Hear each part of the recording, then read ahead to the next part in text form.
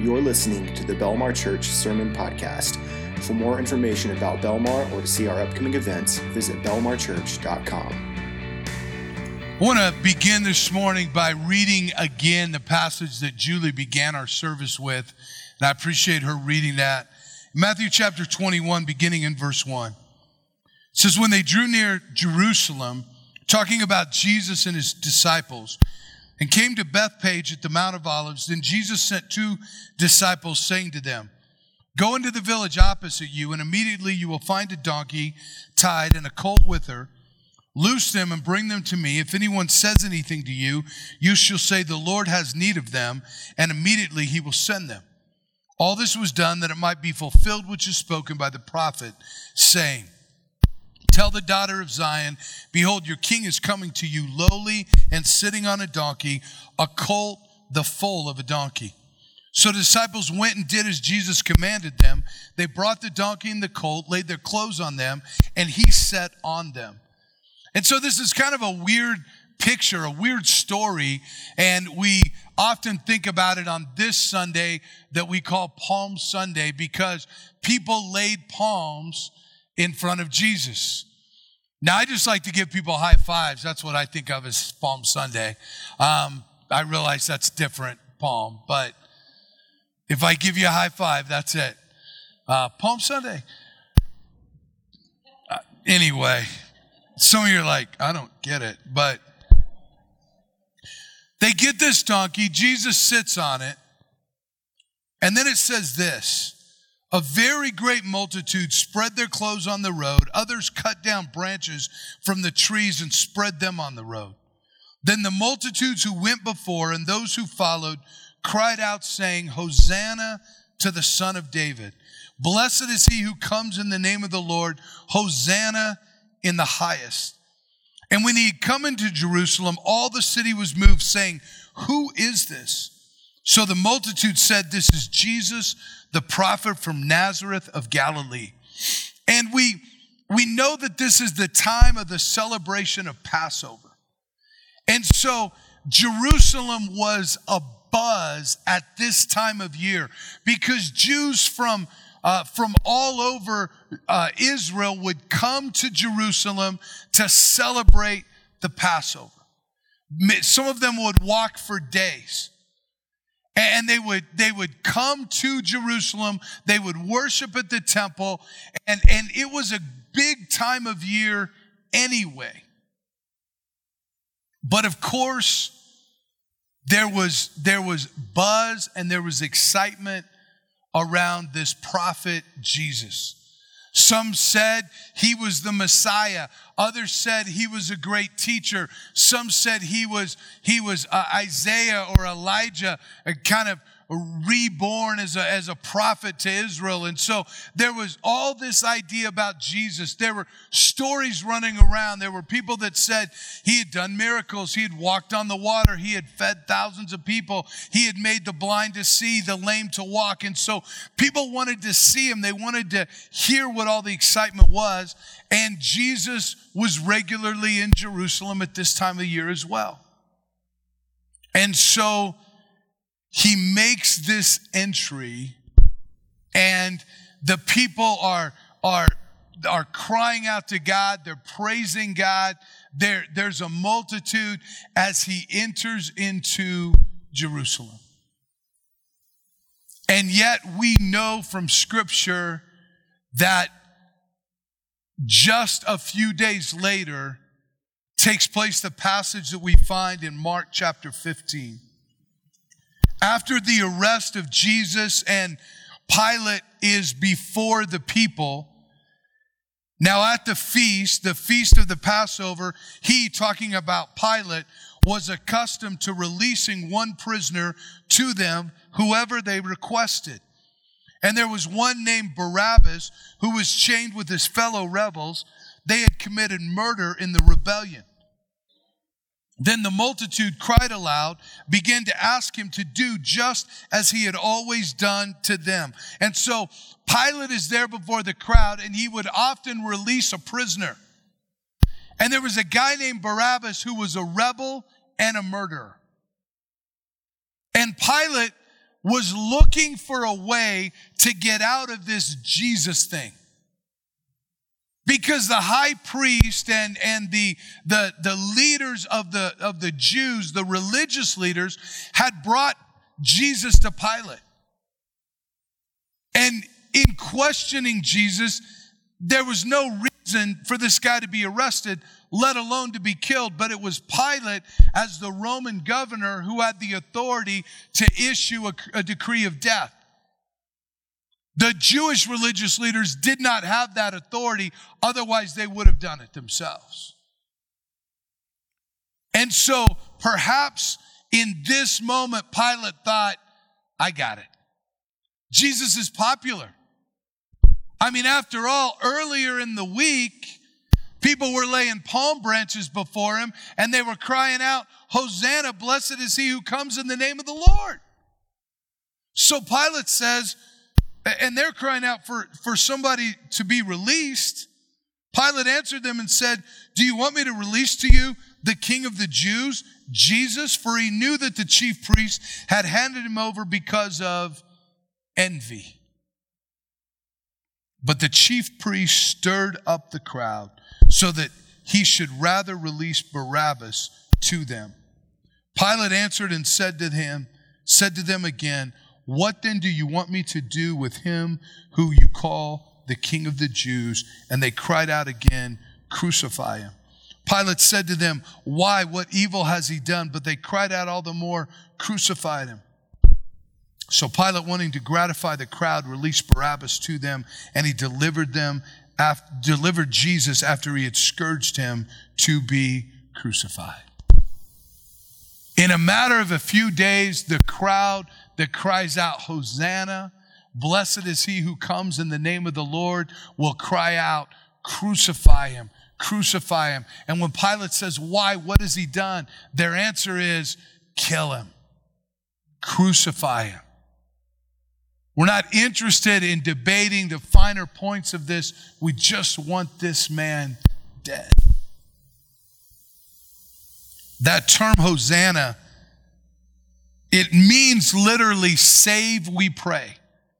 But it's generally not used, and it's certainly not used in this passage as a prayer, a request.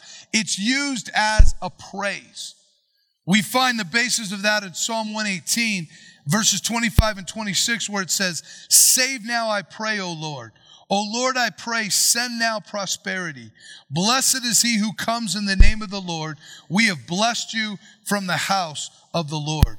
And you can think through other sort of expressions of praise that we might use. You know, we'll say, God is the God who provides, or God is the God who loves us. And we'll use those descriptions of God as praise to God. And that's what Hosanna is. It's a praise. God, save us, be with us, help us. He is the God who does that. And they would cry out, blessed is he who comes in the name of the Lord. A couple of things that I want us to think about this morning on this Palm Sunday is, where is it that we find Jesus? How do we find Jesus? The first thing that I see is we don't always find him in the crowd. Certainly, I think that those who were there on that Palm Sunday on the road leading into Jerusalem, many did desire to worship God. Many did desire to give praise to God. And undoubtedly, some of them were true followers of Jesus. And yet the crowd as a whole can be easily swayed. We've lived through a couple of years where we've seen crowds destroy cities, buildings, march on our Capitol. Crowds are easily influenced. And they can often do things that may or may not be things that we would do on our own. as I watched some of the different events over the last couple of years, I thought about that. I thought about, I'm not generally a person that likes a lot of crowds anyway. My wife and I went to the baseball game on Friday. It was a lot of crowds. We walked around, and we kind of have a system. I'm a little bigger than she is. I just go first. And she lets me part the crowd, and then she just I'm the lead backer. She's the running back. Sometimes she pushes me into people. No, I'm just kidding. She doesn't do that. You can be around those crowds and you realize that sometimes you're just at the mercy of the crowd. I remember that when we had the riots here a couple of years ago, and watching on TV places that I knew and places I had seen and been to many times, and then you see the crowd and windows are being broken and things are being set on fire, and you kind of see the danger of that. And Jesus isn't always found in the crowds. In John chapter 6, Jesus feeds 5,000 men plus women and children.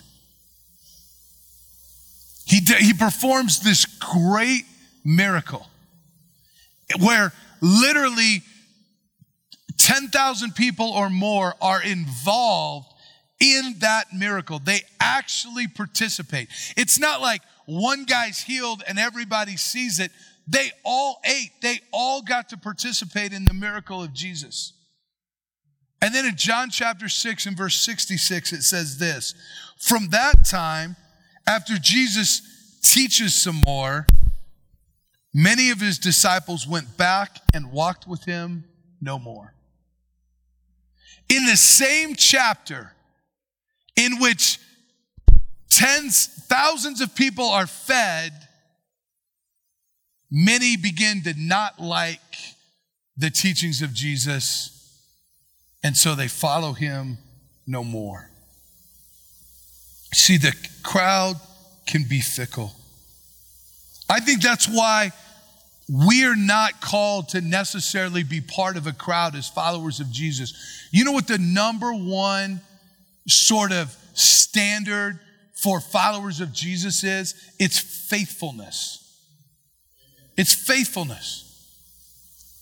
We had a memorial service yesterday for Brother Frank Bustum, a longtime member of our church. He had moved away for the last couple of years with his family, but he passed away. Yesterday we had a memorial. He was just shy, I think, of his 92nd birthday when he died. The thing about Frank was he was faithful. He was faithful to serve God. He was faithful in church. He was faithful in the way in which he lived his life. And people testified of that. I mean, there were people that said, I knew Frank in the 70s. And then there were people that said, I didn't meet Frank until 2019. And it was the same stories because he was the same guy. See, the crowd can be fickle, but we're called to be faithful. 1 Corinthians chapter 4, verses 1 and 2, Paul's writing and says, let a man so consider us as servants of Christ and stewards or managers of the mysteries of God. And then he says, moreover, it is required in stewards that one be found faithful. You know what? Jesus predicted that it wouldn't be easy to follow him. Now, that's not the message we get most of the time today, is it? It's like, listen, if you follow Jesus, everything will be perfect. If you follow Jesus, if you have enough faith, everything's going to work out. Listen, life can be tough. I'm not telling you something you don't know. Amen? You can follow Jesus and still lose your job. You can follow Jesus and still get sick. You can follow Jesus and still have relationships that just seem to crumble. Jesus doesn't make all of your problems go away. But listen, I'd much rather walk with him than walk on my own. But Jesus predicted that following him would be tough. He said this in Matthew 7, verses 13 and 14. He said, enter by the narrow gate, for wide is the gate and broad is the way that leads to destruction. And there are many who go in by it, because narrow is the gate and difficult is the way which leads to life, and there are few who find it. You know, some people will tell you that they don't believe that Jesus is the Son of God. They'll say, well, Jesus was a great teacher. Well, they probably aren't referring to Matthew 7, 13 and 14. When they probably want the great teachings of, like, you know, blessed are the poor in spirit. They want those Jesus teachings, but not difficult is the way that leads to life everlasting. God doesn't promise us a smooth path, but he calls us to be faithful to him. But here's the thing I want you to see this morning. We can know and find Jesus. The first thing I see is that Jesus isn't hiding. I think about his betrayal. I don't fully understand what was going on there. I've read, obviously, the Gospels many times, but Judas is meeting, and of course, he receives money to betray Christ. And then he says, hey, listen, here's what I'm going to do. I'm going to go in, and whoever I kiss, that's Jesus. Wouldn't it have been pretty obvious who Jesus was? That's what I think. And like, he wasn't hiding. Now, he wasn't always where they thought he would be, right?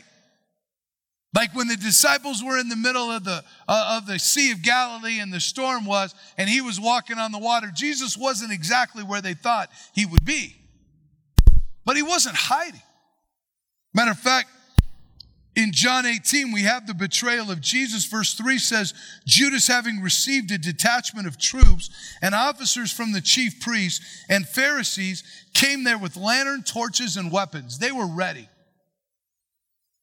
Jesus, therefore, knowing all things that would come upon him, went forward and said to them, whom are you seeking? You guys look like you're looking for somebody. They answered him, Jesus of Nazareth. Jesus said to them, I am he. And Judas, who betrayed him, also stood with them. Now when he said, I am he, they drew back and fell to the ground. This visual is amazing to me. Here comes a detachment of soldiers, other people. They've got torches, they've got lanterns, they've got weapons. This whole mob is coming up. And Jesus said, who are you guys looking for? And they said, Jesus of Nazareth. And he said, that's me. I'm Jesus of Nazareth. And when he says it, they all fall to the ground at the power of his voice. And then Jesus says, he asked them again, whom are you seeking? I'd have said, nobody. Who are you looking for? Us? Oh, no, the 7-Eleven, have you seen it? No, thanks, bye. But they doubled down. They said, Jesus of Nazareth, and Jesus said, I've told you that I am he. Therefore, if you seek me, let these go their way. And he doesn't want his disciples to get arrested. And you know the story. Judas comes and he kisses them and they take Jesus away. But Jesus knew what was happening and he wasn't hiding. And he's not hiding from us today. If we will diligently, by faith, seek God, we will find him. Revelation chapter 3, verse 20 says this, behold, I stand at the door and knock. If anyone hears my voice and opens the door, I will come into him and dine with him and he with me. Now, we've got to seek God by faith. We do have to look for him, but he promises that if we look for him, we will find him. Hebrews chapter 11 and verse 6 says, but without faith it is impossible to please God. For he who comes to God must believe that he is, and that he is a rewarder of those who diligently seek him. Man, that's good news. If you call out to God, he will hear you. If you look for God, you will find him. God is not playing hide and seek with us, even though sometimes it can feel that way, can't it? You ever pray and wonder if your prayer did any good at all? I have. You ever pray and wondered if it just, kind of hit the ceiling and came back down? But God hears. Sometimes we can look for God and we don't, because we don't find him in the way we think we ought to find him, we think we're not going to find him. But he says he's a rewarder of those who diligently seek him. Deuteronomy says, but from there you will seek the Lord your God, and you will find him as you seek him with all your heart and with all your soul. Here's what I wanted to bring to you today on this Palm Sunday. It's not always in the crowd that we find Jesus. Sometimes the crowd can be fickle. But if we will diligently seek him, we will always find him. We'll find his wisdom for decisions and guidance in our life that we need. We'll find his presence and his comfort as we go through difficult times. We find his forgiveness if we will simply call out to him. God is waiting for us. He desires to have a relationship with us.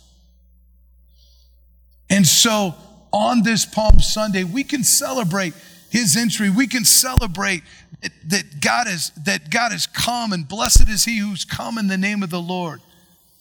But it's not just about gathering together and having our emotions stirred. It's about understanding that if we will by faith seek after God, he will be found by us. This is good news because we need him. Listen, we face difficulties in our life, and sometimes we just need God's wisdom. I do. We face struggles and we need his power to overcome it. We need his presence to walk through difficulties. We need his forgiveness for the sin that we commit. And so I just want to encourage you with a couple of things this week. The first is this: do you have a relationship with Jesus Christ? Has there been a time and a place in your life where you've asked God to forgive you of the wrong things you've done? Jesus said in John chapter 3 that we have to be born again, spiritually born or spiritually made alive. For me, I did that as a boy. I don't remember the exact date, but I remember that it was a Saturday. I remember the house we lived in, and I remember talking to my mother and going back to her bedroom and kneeling on that hardwood floor. And I've referenced this before, and I don't want to make fun of my mom. It was the late 70s. We had this ugly turquoise bedspread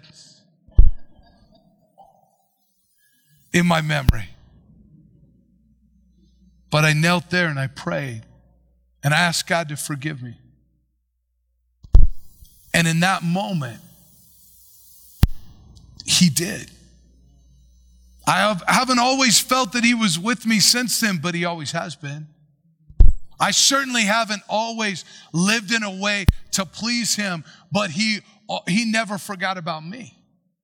He was always calling me back to himself. He was always there with me. He was always working in my life to form me into the image of Jesus. And you might look at me today and say, really? Shouldn't it be better? Probably. But it's certainly better than it would be without him. Romans chapter 10 and verse 13 says this, for whoever calls on the name of the Lord shall be saved. Today, if you've never asked Jesus Christ to forgive you of the wrong things that you've done, today can be that day. The thief that hung on the cross next to Jesus just said, remember me when you go into paradise. The tax collector that went up and prayed, simply prayed, Lord, have mercy on me, a sinner. We just need to cry out and put our faith in Jesus and the forgiveness that he offers, the work that he does. Maybe today, you are a follower of Jesus, but you need to be reminded that he can be found. Maybe you've prayed and your prayers weren't answered and you've almost got to the point where you just don't think you can pray anymore.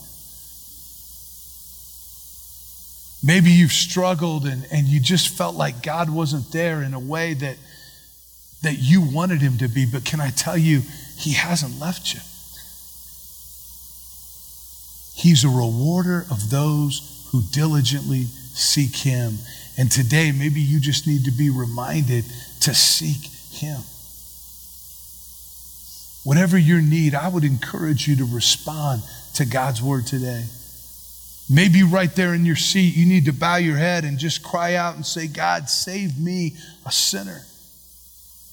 Maybe you just need to bow your head and say, Lord, I need to feel you, to find you again. God, I just need you to work in my situation, whatever that is. Let's pray this morning. Our gracious God in heaven,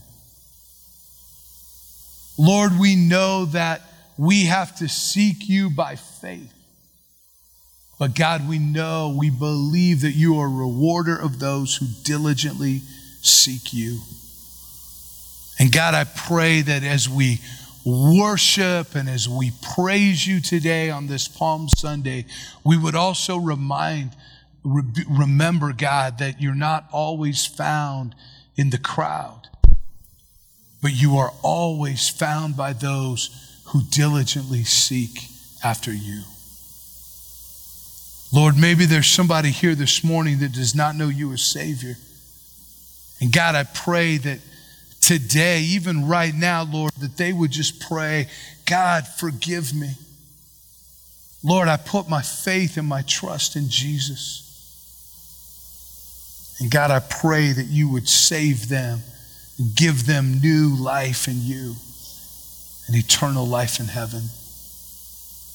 Lord, bless us as we go from this place. Help us, God, to be witnesses for you. In Christ Jesus' name we pray. Amen.